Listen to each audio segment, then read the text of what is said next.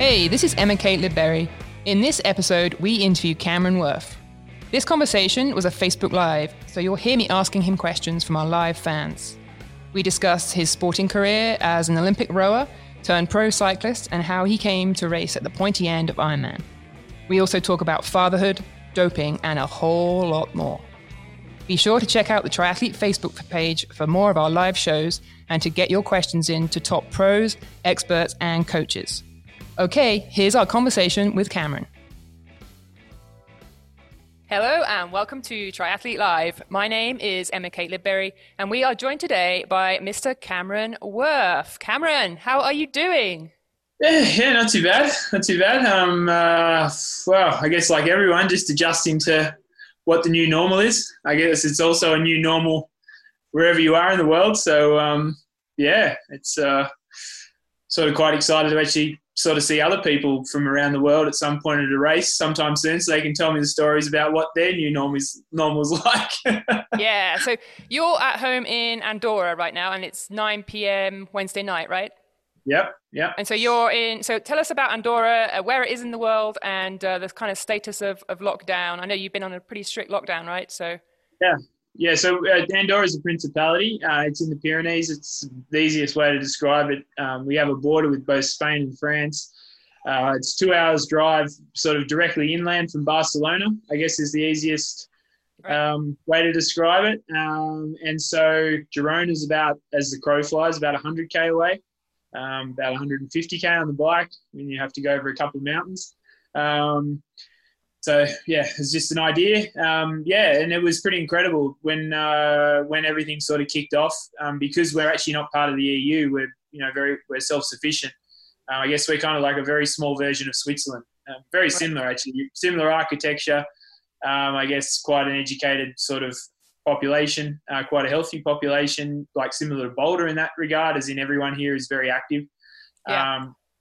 And so they were kind of confident that it probably wouldn't be too much of a health risk here, but we also couldn't allow what was going on in Spain and France to, it was the middle of the ski season. So there's a lot of tourists and stuff around. So, yeah, I was out for a run, just like normal, doing a long run, whatever day it was, early March. And I think I ran for about 2.5 hours and finished at the pool. Wanted to go for a swim like I normally would, just to loosen out a little bit. And I got to the pool and they said, we're shut.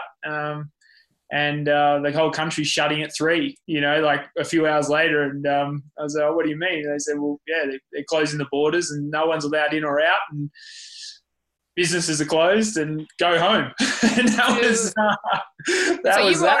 You were on a pretty tight lockdown for quite some time, right? So you similar to Spain and... Yeah, well, similar to Spain, but I guess here it's much easier to control. I mean, you would literally, you stay inside and, I mean, if you had a dog or whatever, you could go outside and walk the dog and that was really it. Kids weren't allowed out. You could go to the grocery store if you needed to, but really only one person from the household could go. Had police, traffic police, all sorts of, surveillance sort of driving around the principality. There's not many roads, so checking on any movement. And whenever there was people, in the early stages, of course, everyone kind of pushed it a bit. People were hiking and mountain biking because all of a sudden people weren't at work, so they had all this time and they're all very active. Ski mountaineering and so forth.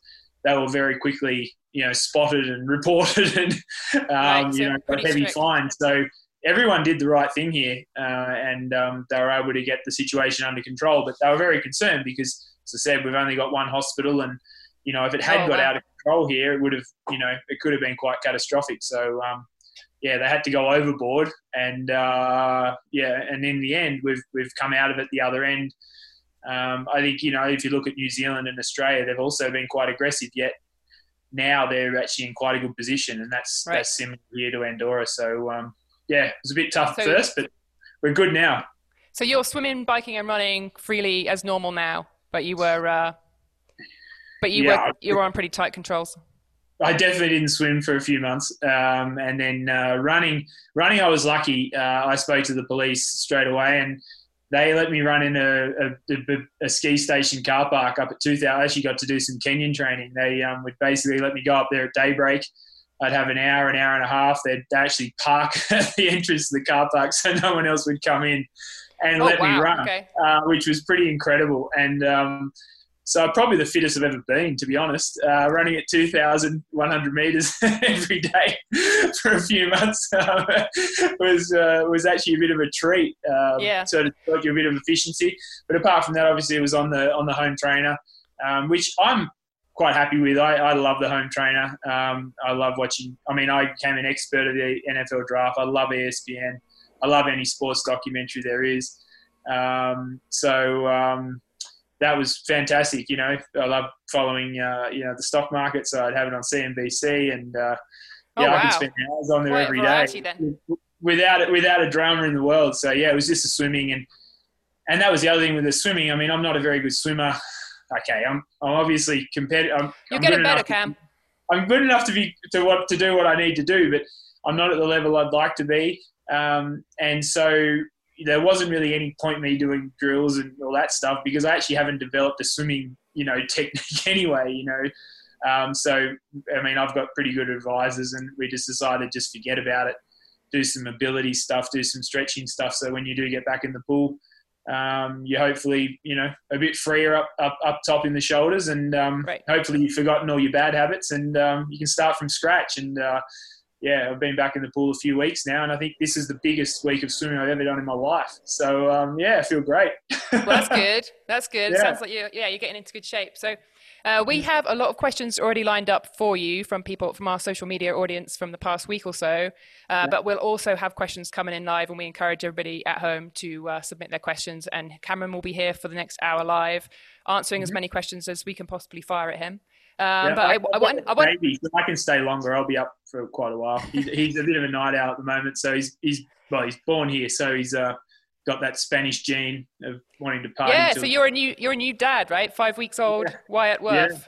Nice. Yeah, little Wyatt Wurf. Yeah, he's got his little passport organised today. His little Andorran. So pretty cool. Yeah, had to have a little photo taken. Yeah, that's a bit of a challenge. Yeah, so tell us a little bit about how fatherhood's been treating you. It's been, like you say, 5 weeks. That must be quite a change to the system.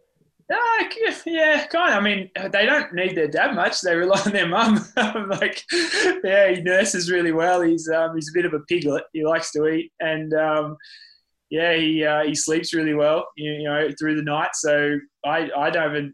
Yeah, he doesn't wake me. He wakes up usually once during the night. Doesn't wake me. So I've been sleeping normally. Being able to train normally.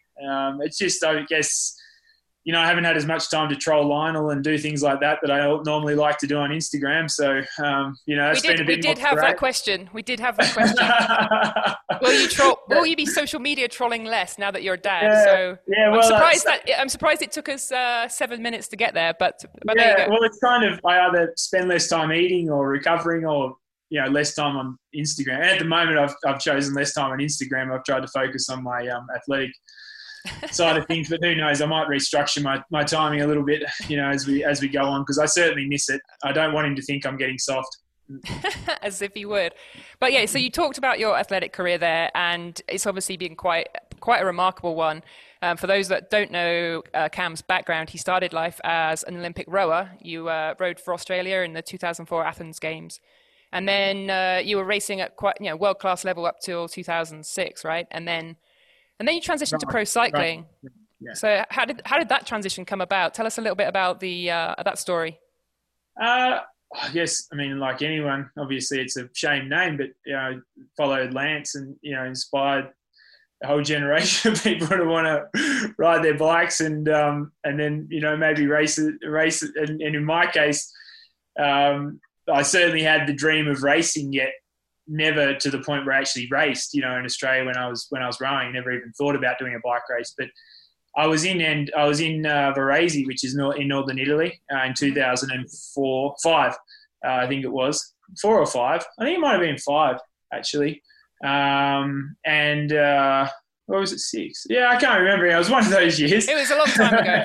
Yeah, I know. It was definitely 4. And Ivan Basso was riding around and, he was behind I just remember seeing behind the motorbike and thinking, whoa, that just looks amazing. That just looks way cooler than what I'm about to go and do, which was go rowing. And sort of seeing him just sort of training and then him going head to head with Armstrong at the tour, like a couple of weeks later was just like, wow, like I'm here training as well. Like he goes and does that and I go to rowing. I mean, maybe I could go and race my bike instead, and that was sort of what I guess planted the seed for me was just seeing that image of him and him training and sort of being able to kind of feel like you could touch it, and then, right. And then actually, 2006 then it was, so it was 2004 that I saw that. 2006, I got tendonitis in my wrist and couldn't row during the camp in Europe and ended up having to go back to Australia for surgery. But while I was in Europe, while we were waiting for it to heal, I was on the bike on just the home trainer, and I just loved it. I felt like a professional cyclist, even though I wasn't on the road. And just sitting there in the rowing shed on the home trainer and just sort of just developed a passion for it there anyway. And I went home, had surgery, got it better, went to Worlds. I was actually fourth, which was, quite a good result. But, I'd kind of already got it in my mind that, I enjoyed facing forwards more than backwards. And I went home and I had a forced sort of few months off rowing because of the wrist. It had blown out in the final at the Worlds and needed some extra recovery. And, I just dedicated that to cycling and did the national championships at the end of all that and then was fully expecting to sort of go back to rowing. But did quite well. And, the national system sort of suggested, would you be interested in changing sports or considering it? And I thought, absolutely. And that was really how it started. It was just a sequence of events, Right. And then you were racing on the pro tour scene for a solid decade, right? For Liquid Gas Canada. Well, yeah, I started in 2007 and then, it took me a few years to get into the world tour. 2010, I was with a smaller team. That was when I first did the Giro with an Italian team. And then I went to Liquid Gas and I was there until I stopped in the end of 2014. But incidentally, the first year I was there in 2007, I was out training, and that was when Basso was on his ban. He was on his suspension. And you wouldn't read about this, but he literally had a flat tyre and he didn't have a pump and he was on the side of the road. And I rode past with a mate and I was like, that's Ivan Basso, we've got to stop. So we stopped and said hello and we're saying hello. And then and he spoke great English. After about 5 minutes of being really quite cordial, he said, do you have a pump by any chance? So luckily I had a pump and helped him pump up his tyre and we actually rode for a bit. And then, there came a point where I had a choice sort of to turn professional and be teammates with him, Liquid Gas, which was just incredible. So, it was pretty amazing how that kind of, you see it and dream it and it kind of comes true. So very cool journey. Yeah. So we have a good question from Ben on Facebook. He says, I'm working on going pro for long course distance currently. Do you have any tips that you learned on becoming a pro for triathlon? You seem to have had a different career trajectory than most. Is there anything that you wish you had known back then? Definitely respect the level of competition. It depends on your goals. Of course, I'd come from two other sports where I'd been at competed at the highest level, hadn't reached the highest level because I hadn't dominated either sport. But I'd had a bit of success in rowing. I'd been world champion at underage level. As I said, I'd fourth at the Worlds. I'd been to the Olympics, and then cycling, I'd won some races and done quite well in some bigger ones and been part of some of the biggest teams. So, I had a pretty high standard of expectation of competition. So when I came to Ironman, I expected to just easily, be able to compete with the best. And I got absolutely flogged in every discipline, including on the bike early on. Even I remember in Arizona in 2016, I trained like hell. I wanted to try and break 4 hours on the bike. And I think I rode that day. I've never trained I hadn't raced in the World Tour for a couple of years. It was a little bit of a personal goal. I'd actually kind of thought at that point I'd go back and work. I'd go to start working finance. It was sort of a bit of a last event just to sort of see what I could get out of myself.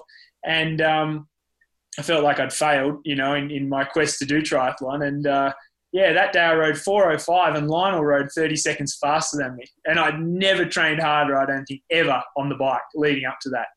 And then he got off and ran a 2:45 or something. That was Arizona in 2016. 16, yeah. I was just like, whoa, that's nuts. And so just, respecting the level of the competition, I think these guys are really, really, really good. And I think there's a bit of a stigma of, they're not the best swimmers or they're not the best cyclists, they're not the best runners. Well, the standard has just come up to the point where, they almost are the best in all three disciplines on any given day. You could find in the sport, you could find one of the best swimmers in the world, one of the best runners, and certainly some of the best cyclists. So, don't, get your expectations mixed up with your capabilities, I think would be great, because in my case, it almost turned me away from the sport. That was like, oh God, I got no chance here, and almost quit. And so I'd hate for someone new to come in and get their ass walloped and go, oh, look, I can't do it. It takes time. You have to learn the trade and respect the distance. You can't hide. In an Ironman, you'll get found out somewhere if you haven't done the work. So it takes time to build up to that. And so just be patient. Yeah, I was going to ask you if that first race, that Arizona, or those early Ironman races, when you did get your ass kicked, whether they were motivating or whether they were kind of demotivating, because you were like, oh, I have so much to do in order to really bridge up to where I want to be. Yeah. So, I guess there was two parts. Like, I had fun with it in 2015. That was just part of, being a brand ambassador for Cannondale and doing it as a bit of fun. And I actually did quite well, but I didn't really care because I wasn't, taking it seriously. And then in 2016, they suggested I take it seriously. And that was when, I went to Cairns and really got flogged. And that was a terrible, really tough experience. And I kind of wanted to quit at that point. But, I felt I can't quit with that sort of performance. And then I accepted that I couldn't run, at that level, because I just didn't have the years of conditioning. If I tried to run a lot, I'd get injured. Back then, I was after 7-8 years riding a bike. You obviously don't have the toughness in the legs. Mm-hmm. So I readjusted my goals and went and swam with Jerry Rodriguez at Tower 26 and obviously trained like hell on the bike. And my goal was to get out of the water, get off the bike quicker than Jan's world record, in Roth, that time that he did.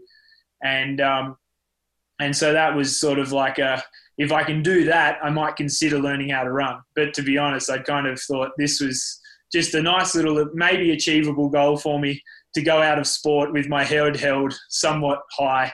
And, I was certainly, fortunately I was sort of able to do that. So in that case, it wasn't a bad experience. The fact that Lionel got off and ran 2:45 and I ran 3:30 or something, it was shuffled through, because I expected that at that point. But certainly the first experience in Cairns was really tough to take. I thought I'd log everyone and it was horrible. And so I definitely wouldn't want, I think everyone goes through moments like that, no matter who you are in the sport, that sort of tough experience. And it's cliche, but, it's not about how hard you get knocked down, but how well you stand back up again. So, if you want to do it, like anything, commit to the long haul. If you really want it, or just set yourself some realistic goals and try and tick them off. Don't bite off more than you can chew. Which is certainly what I did, and it nearly backfired. Yeah. So talk to us a little bit about how you transitioned then from the pro cycling to pro triathlon. So that sounds like it kind of happened around the 2016, 2017 time. But yeah, what inspired that? What led you to triathlon? Well, the first year I sort of took off to go to the US, and was more just, as part of my role with Cannondale, I was just sort of fluffing around and doing a few events here and there, gravel events and whatnot, just Grand Fondos and things for, a brand ambassador role they asked me to do. And my goal was to work in finance. So I was meeting different people in that industry. A lot of them, a lot of finance people are big fans of endurance sports, particularly rowers, cyclists and triathletes. So I was meeting some great people and had some great opportunities to work in that industry. And I guess in 2016, I started to take that a bit more seriously. And Actually even, started looking at the studies I'd need to do and kind of decided a firm that I'd like to work with based in LA. And that was really where I saw myself going into 2017. And 2016, doing particularly Arizona, as I said, was a bit of a way to go out of the sport and have some, have a little bit of pride that I was an okay athlete. And I went home to Tasmania for that Christmas, so their summer. And, Richie Port lives there. We're great mates. So just thought, ride with him. I was going to go back to the US in, January, February and start working in finance. And, the head coach of Team Sky at the time, Tim Kerrison, he's still the head coach there now at Ineos, called me out of the blue one night and asked me if I'd like to come and train with Froomey for a couple of weeks up on the Gold Coast. I mean, I didn't even know Froomey was in Australia. And he called me on WhatsApp. I didn't even know WhatsApp had a calling feature. It was the first time I'd ever got a call on WhatsApp. And I thought, wow, I get one more last hurrah, go and train with the guy that just won the Tour for the third time for a couple of weeks. Gig. What an experience, just to keep him company. And we got on great. And I didn't take a power meter or a heart rate monitor. I thought, right, I'm just going to do whatever it takes to just not get too far behind and not, become a burden on his camp. And in the end, it meant that, he wasn't able to drop me. Tim actually called it Ironman training because he'd actually make me start. Because I had no power meter or anything, he'd make me start 12 meters behind Chris. I kind of knew what the intervals were and try and just hang in there and then do what he was doing. And to the point where on the last day we were staying, Tim's got a house at the top of Mount Tamborine. We were staying there. We did like a 2-man team time trial on up Tamborine. It was about a 20-minute effort. We're doing sort of 30-second turns. And I remember after a couple of minutes for him, he said, let's do 45 seconds. And then about 10 minutes later, he said, let's do a minute turns, because you could tell he was hurting. And I was like, wow, maybe I have still got a bit of juice left in the tank. And when that camp ended, both Chris and Tim both said, listen, mate, you can't quit sport. Right. you can still got too much in the tank. Yeah, exactly. You sure you don't like cycling anymore? I mean, what do you want to do? And I said, well, actually, fell in love with this Ironman sport. I love competing in that sport. That's something I actually get on the start line and I want to win. I didn't feel like that in cycling. And interesting. And Tim said, well, I think you could be quite good at that. And so that was that. They said, if you're prepared to, give it a go, the team will give you as much support as we can. See if you can get to Kona, qualify as a pro. We talked through the process of that, which was the qualification system, the ranking points. Mm-hmm. And that was it. So I had a pretty simple brief, figure out how to get to Kona and then we'll go from there. And that's sort of how it worked out. I went to Europe and did some camps with the team and, it came down to sort of the last race in Sweden in 2017. I needed to come second to get enough points to get 50th in the rankings. And I'd just done a 2-week camp with just Chris and I and his wife and now my wife, Fallon. And his little boy at that time up in Chatel, and he was getting ready for the Vuelta. I remember one day it was really cool. We were meant to do a long ride, like 7 hours, and we went past some lake, somewhere near Morzine somewhere. And Tim said, right, Cameron, put your swimming gear in the car because you haven't done much while you've been here. You've been all riding with Chris. And you can do a swim, and Chris is going to go off and do whatever climb it was. He'll do an hour and a half, come back, we'll have quick bite to eat and then we'll ride home. I was like, okay, cool. We do a lot of sessions like that. And anyway, we got to the thing and Chris said to Tim, can I swim with Cameron? And so Chris got in the water with me. Can he swim? Is he a good swimmer? Well, he floated. He didn't drown. And that was like, I was just like, wow, how I couldn't believe the situation I was in, and so, he's getting ready for the Vuelta. We had our swim, we had something to eat, we got back on the bike and just got on with it. And the way that he treated me with respect, made me start to believe in myself, believe in my own ability that I definitely lost. And, when we wrapped up that camp, he said to me, listen, mate, you don't have to do anything more than you're more than capable of doing. Like what I've seen you do the last 2 weeks, like you can go to this race and you're going to be just fine. Just don't overthink it. And sure enough, I think at that point, my best marathon was like a 3:12. And I remember getting on the run and going, right, just be calm. I had a nice lead. Just be calm, just be calm. And, if you get into that final 10K and you need to race, just dig deep then. And, yeah, I think I ended up running a 3:01. Clement Alonso returned and he passed me in the last lap. And he went past pretty quick. And I felt like Gumpert. I was so paranoid about coming third. I was like, no, I've got to come second. There was still 10 minutes back to third. Like, I can't throw it. And then I remember the last 2K, I started to crank it up and I was catching him again, but I'd left it too late. But I was able to qualify for Kona as a pro. And, then all of a sudden, much more support from the team, and right. And then I went to Wales a few weeks later because that was already planned. We thought we sort of started to think towards the next Kona, and I was able to win that. And that the Sweden race was the start of the Vuelta, the same day the Vuelta started, and Wales was actually the last day of the Vuelta. And I finished Wales, and I picked up my phone, and there's a message from Chris, in red, writing. The stage was still going on. With congratulations message saying, good on you, Wurfy, you knew you could do it, blah, blah, blah. And I was just like, yeah, you got to pinch me. I mean, you think back to 12 months ago, having Lionel ride faster than me when I, trained what I thought was the hardest I could ever train.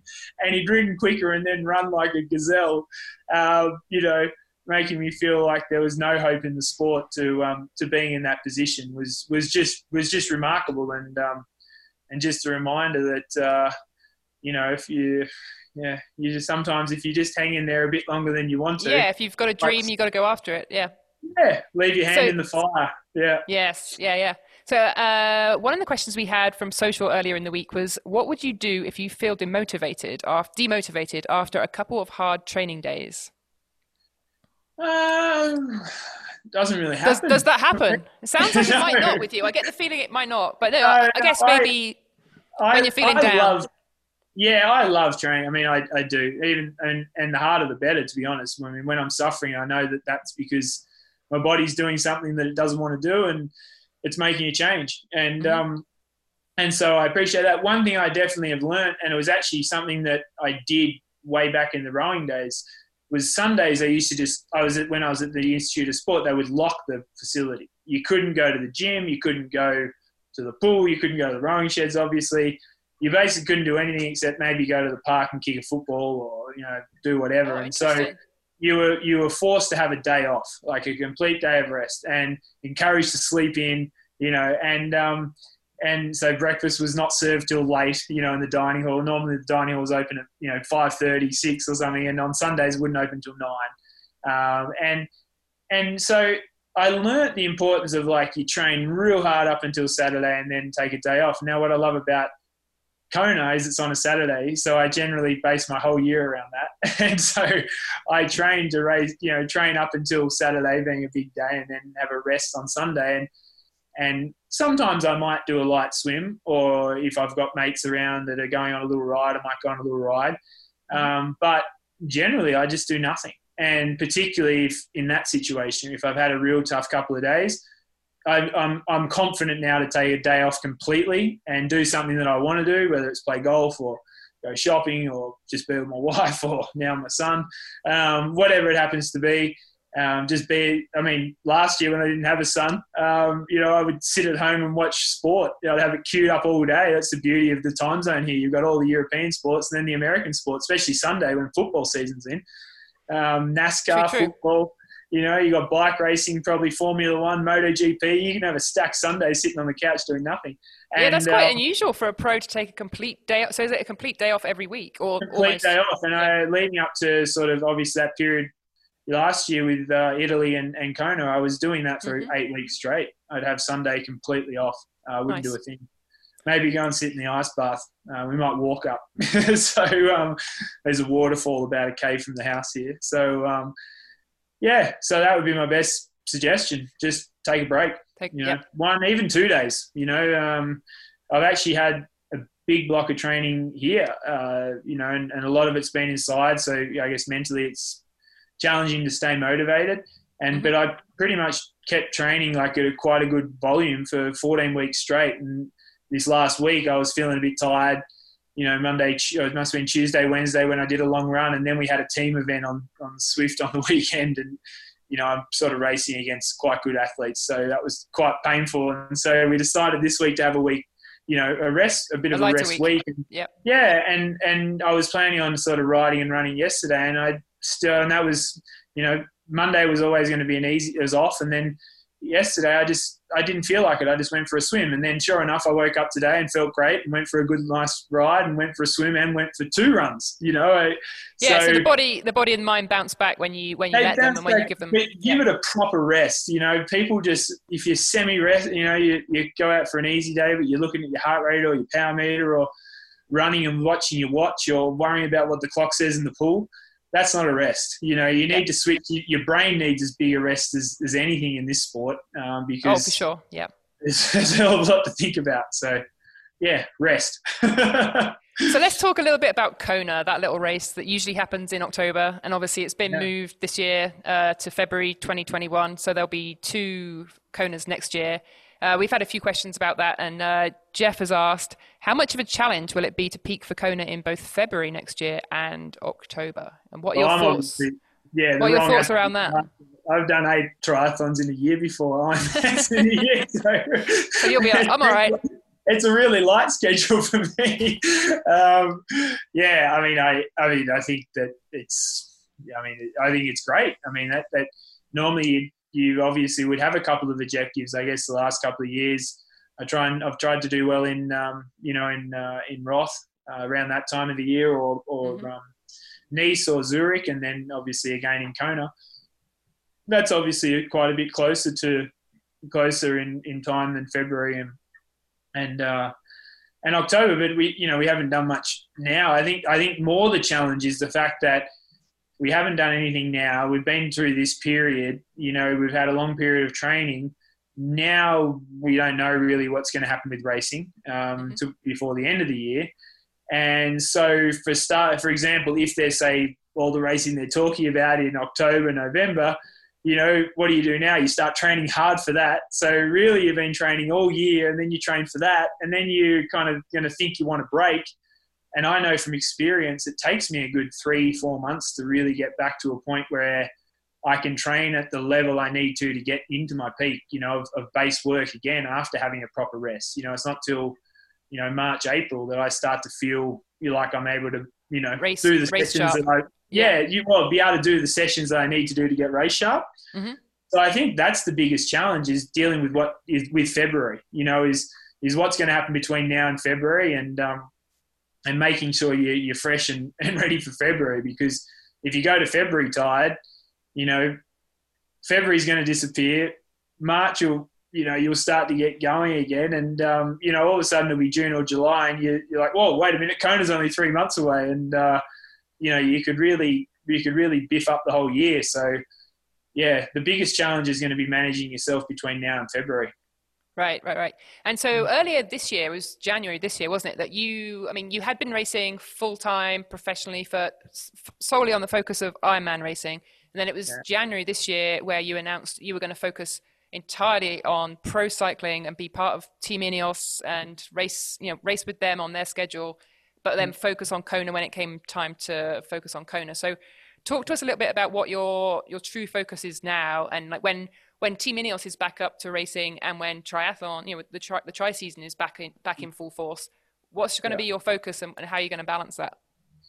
Yeah, well, that's, I guess, with Kona in February, it kind of presents, I guess, the perfect scenario for me and, for the team, is that there's a very condensed schedule between, a proposed schedule between August and November. And, I've already qualified for Kona, so we don't have to worry about that part. And so in theory, I can 100% commit to the team now and do that.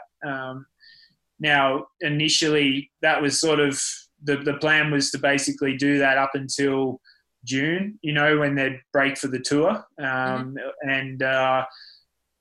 if for whatever bizarre reason, I came back into racing, got very comfortable with it, was one of the best guys in the team, and they needed me for the tour, then obviously I would have done it. But the deal was that, up until that point where, they're obviously trying to nurse the main guys through to be ready for the tour. So, lighten the load where possible.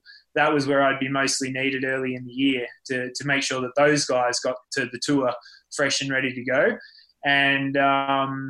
And so then I'd have from, June, basically, when they'd go to the Dauphiné or Tour of Suisse, then I'd start focusing on preparing for Kona. So I have a good 3 or 4 months, which is plenty. Having said that, in that period, my training was never going to change. I was still going to train as if I was racing for Ironman. It's just that I wouldn't be going to any Ironmans. I'd be going to a bike race, because obviously when I go to a bike race, like say I went to Tour of Algarve in Portugal in February, you're there for 5 days, and I went for one run on the last day after the time trial, but I wasn't able to swim or run. So, we expected that there was going to be weeks periodically where I wouldn't be able to do the others. So I couldn't exactly afford to be specifically training on the bike, because then the cumulative effect of how much I would lose on the triathlon front would put me in a major disadvantage for Kona. Whereas we felt that if I just kept training normally, but instead of going to Ironmans, I went to bike races, it could potentially give me a boost on the bike, give me a boost in stimulus. Physiologically, you're training, you're racing and using completely different systems often, the high-end stuff in a race. And then, just go back into my Ironman training as normal. So, it was never sort of geared around, switching focus to be the best bike rider I can be. If I happen to end up racing extremely well under those circumstances, fantastic. But we were very confident that I'd be able to fulfill a role on the team,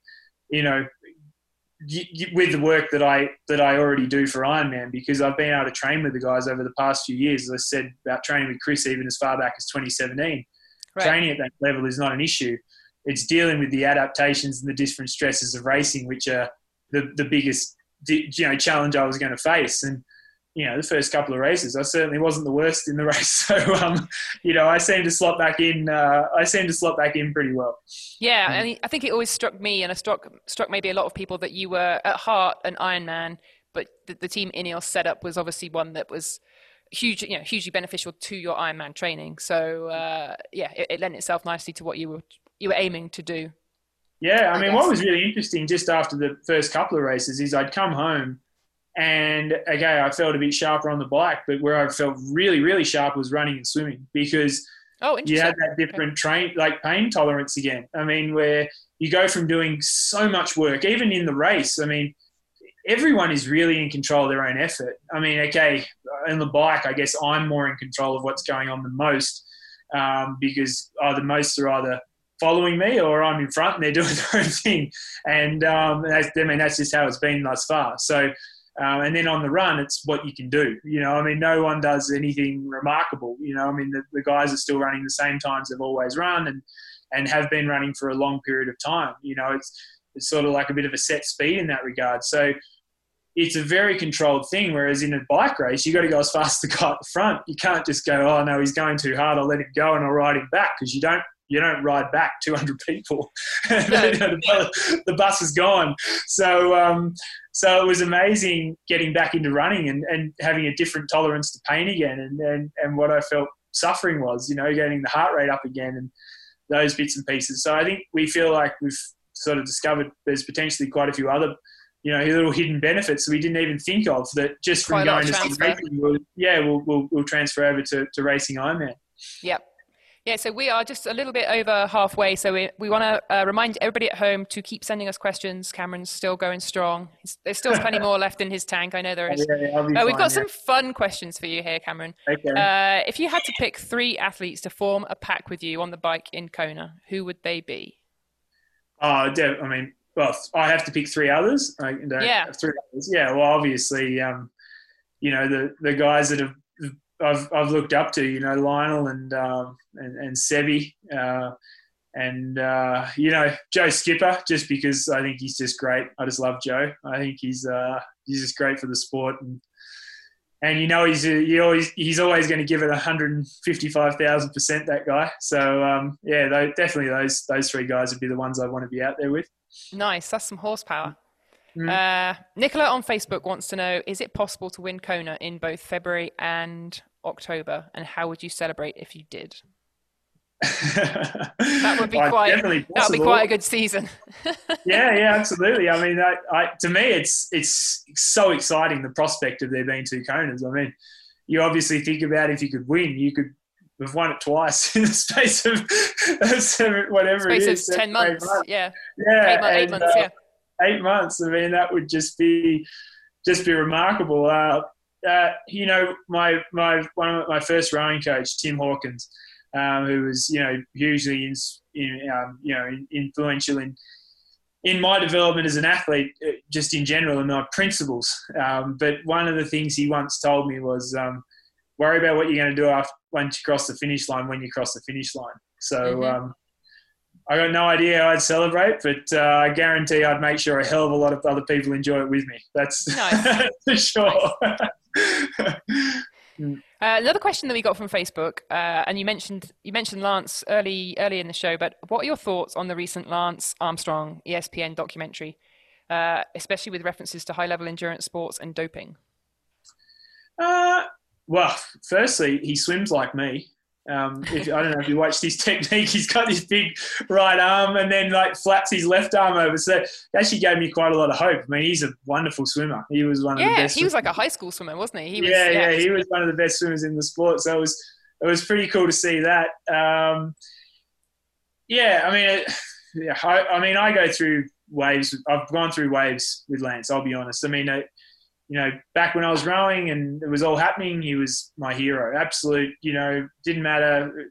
Yeah, people would say whatever they want, like for most people, and you know, Lance is the greatest. And the thing is, you can't forget the incredible things that he did do, the hope that he gave so many people. What's sad is, you know, I guess the way he personally treats people. And I actually did meet him in 2015 in Aspen, and yeah, I didn't get a very good. It wasn't like I expected. I was actually quite excited, even at that point. And we didn't really. I guess we didn't really hit it off. And I've got some great friends and a lot of friends that he's friends with. And but no, I certainly didn't warm to him at all. And certainly a lot of the things you hear about him, I guess, sort of came across. But you know. It's pretty tough, isn't it? I mean, it's hard to judge someone like that when they've been in that position, and then you've got other people there that, you know, were happy to fess up when they were about to get in trouble. You know, I think that's the part that I don't like, is you have people that proclaim to be now, you know, fighting the cause. The anti-doping crusaders, because they admitted to it. But they admitted to it because they were about to go to jail. You know, they could have admitted to it a hell of a long time ago, and they know who they are. They're all in that video, and they could have said something a long, long time ago and changed the course of everything back then. But they chose not to. They were all capitalising on it, and so Lance, to his credit, he never sold anyone else out, and I think that. Back to I know this is a bit of a roundabout answer, but I mean, this is just my personal opinions of Lance. But back to I guess the doping side of it, I noticed a big change. I mean, when I came into the sport, I certainly have never felt that you don't succeed because you don't cheat. I've never felt that.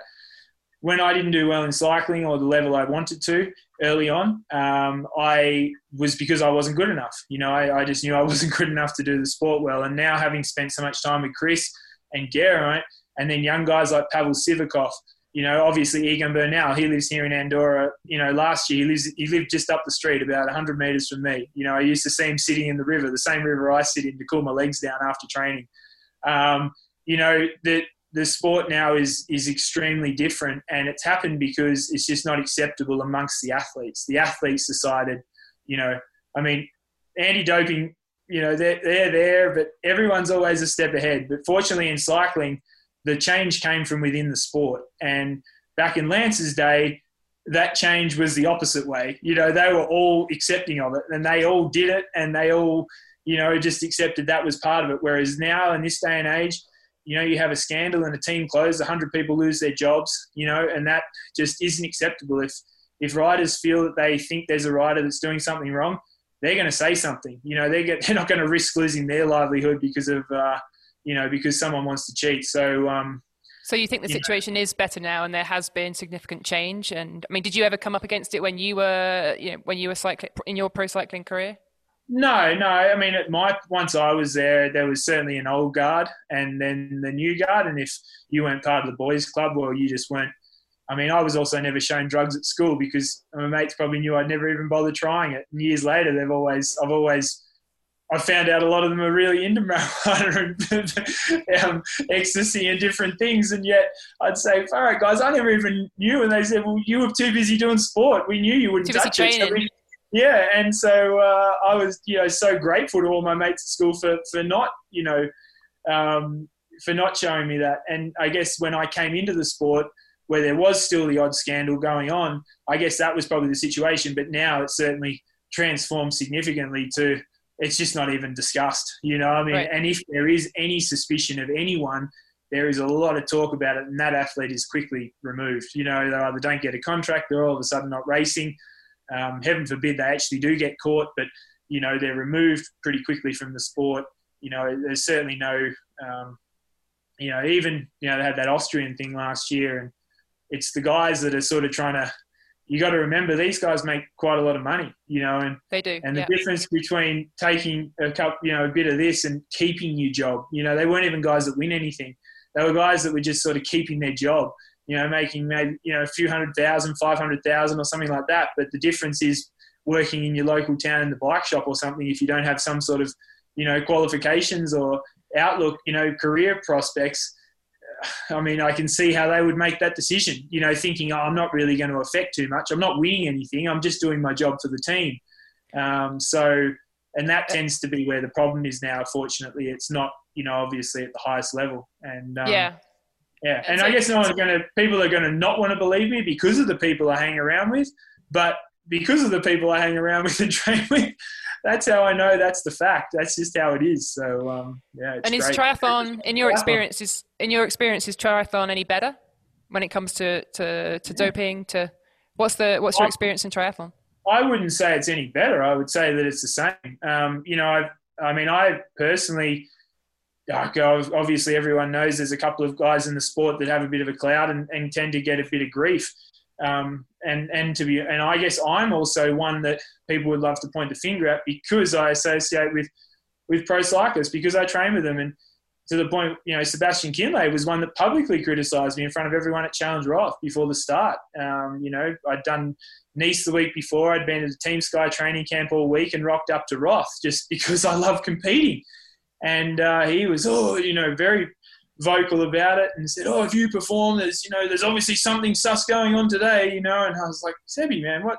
Oh no, you're bad for the sport. You bring this bad culture. You hang around with cyclists and you must be a doper as well and blah, blah, blah. I said, and I kind of was happy that he said something because I had wondered what the perception of me was like. And for someone so high profile in the sport to actually publicly in front of a lot of people say it, I was actually kind of admired him for actually fessing up. And, people obviously said, listen, Sebi, you calmed him down, and he came and apologised. And I said, Sebi, it's okay, mate. I mean, I'd prefer someone like you say it to my face than people talk about it behind my back.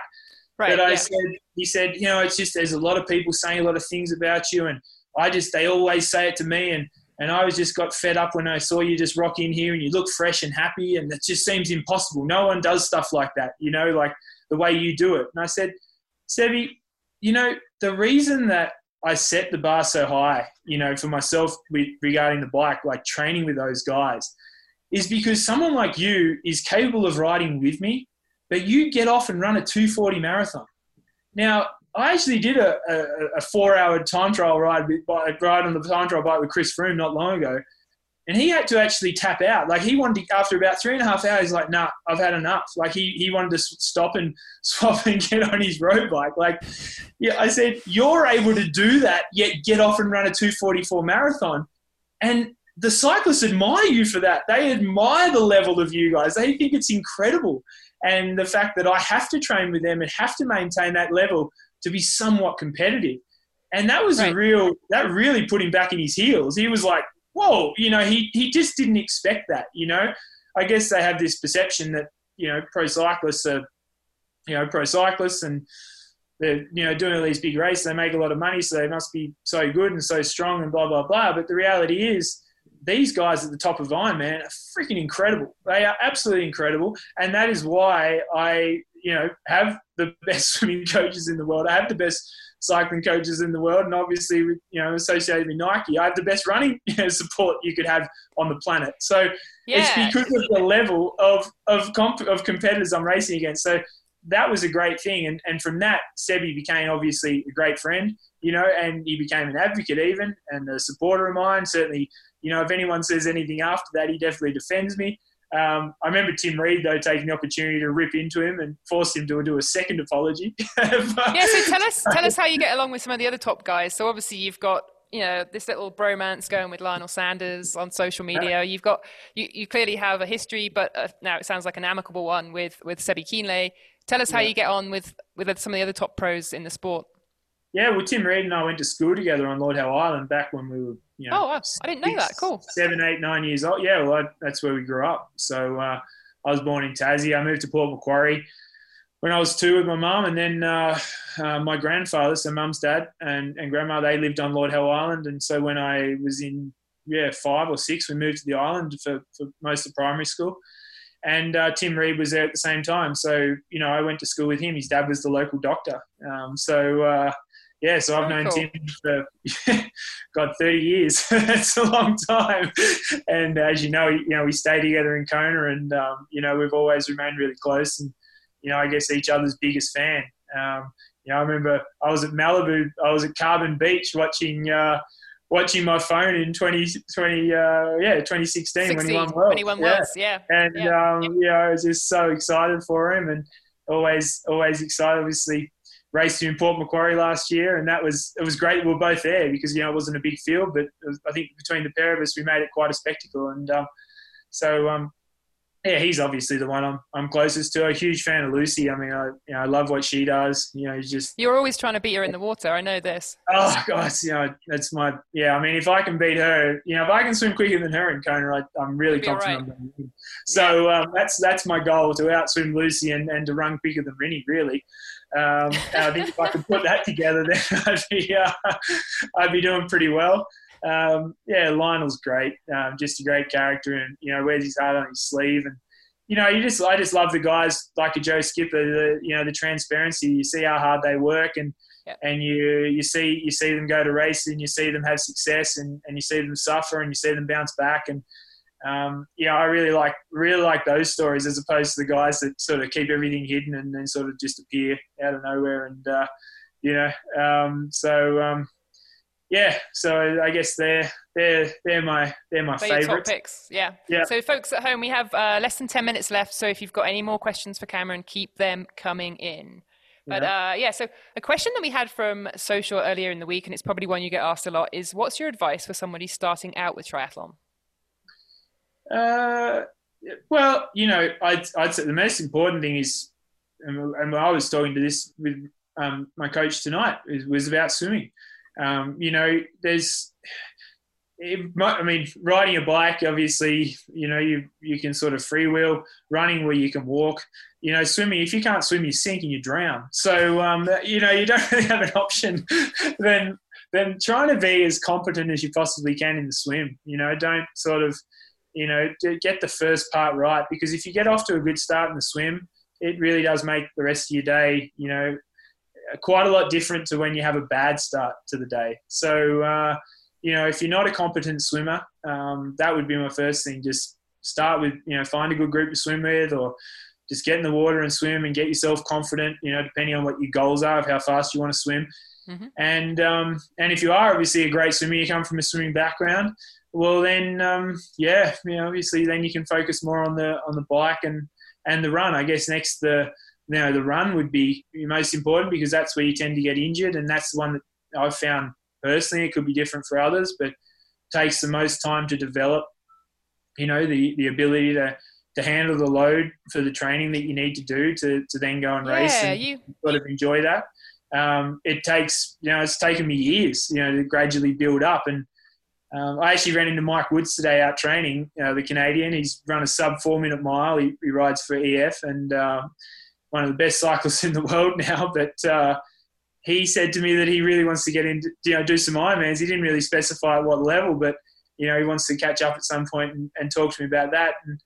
And I said, I guess just off the top of my head, the biggest thing at the start is having the patience to allow your legs to get strong enough to handle the run, and most people... Yeah, because you guys have got the engine, the aerobic engine, cardiovascular engine, but not maybe the wheels. Yeah, and a lot of people have that. I mean, a lot of people come from a reasonably fit background, and so you can go and go and go, but then the problem is in running, generally you don't get much of a warning when you get injured, when something goes wrong. Your body will handle quite a lot of punishment before it just sort of basically breaks. And it's very unique running in that regard. So you need to be very cautious. And that was something I learnt, working with the Nike group, that obviously. Yeah, tell us a little bit about that, because I know you were involved with Kipchoge and some of his training, right? The sub 2. Well, the Breaking 2 group. I mean, the guys behind all that. So, and the big thing with him is, he certainly doesn't push it. I mean, what's most important is to be able to, consistently train for a long period of time and have consistency with it. What they've found to be consistent with performance, and that's the key. Otherwise, getting injured and having lots of layoffs, you get lots of big sort of whoop-de-doopties, as opposed to sort of keeping a nice consistent curve where you're never too far from your best. And I guess sometimes you might luck it out and get it right on the big day, but then you have the bad period at other times throughout the year. And so that's the really big thing with running that we always talk about is, leaving, if you've got a little bit left for tomorrow, save it for tomorrow. Don't use it today. So, right. Which, I guess maybe you'd think would be counterintuitive to a lot of what we hear about running and training. But if you look at Kipchoge, I mean, he hasn't been beaten however many years, 10 years or something in the marathon, never missed a race, just so consistent. So, knowing that you're doing, working off a similar schedule to someone like that gives you a fair bit of confidence to have that patience. And when we started working together a couple of years ago, it was always something that was going to take, 3-5 years to really get to, where we ultimately want to go. So we're only in the middle of that, and we're still sort of doing different bits and pieces in that foundation part of it. I'm certainly not training hard running. I'm never getting back. I'm exhausted from a run. We still feel like I've got to build a base. I mean, the reality is I'm capable of running at the pace that you need to run at the fastest guys in Ironman. But you need that foundation to be able to do it basically on any day.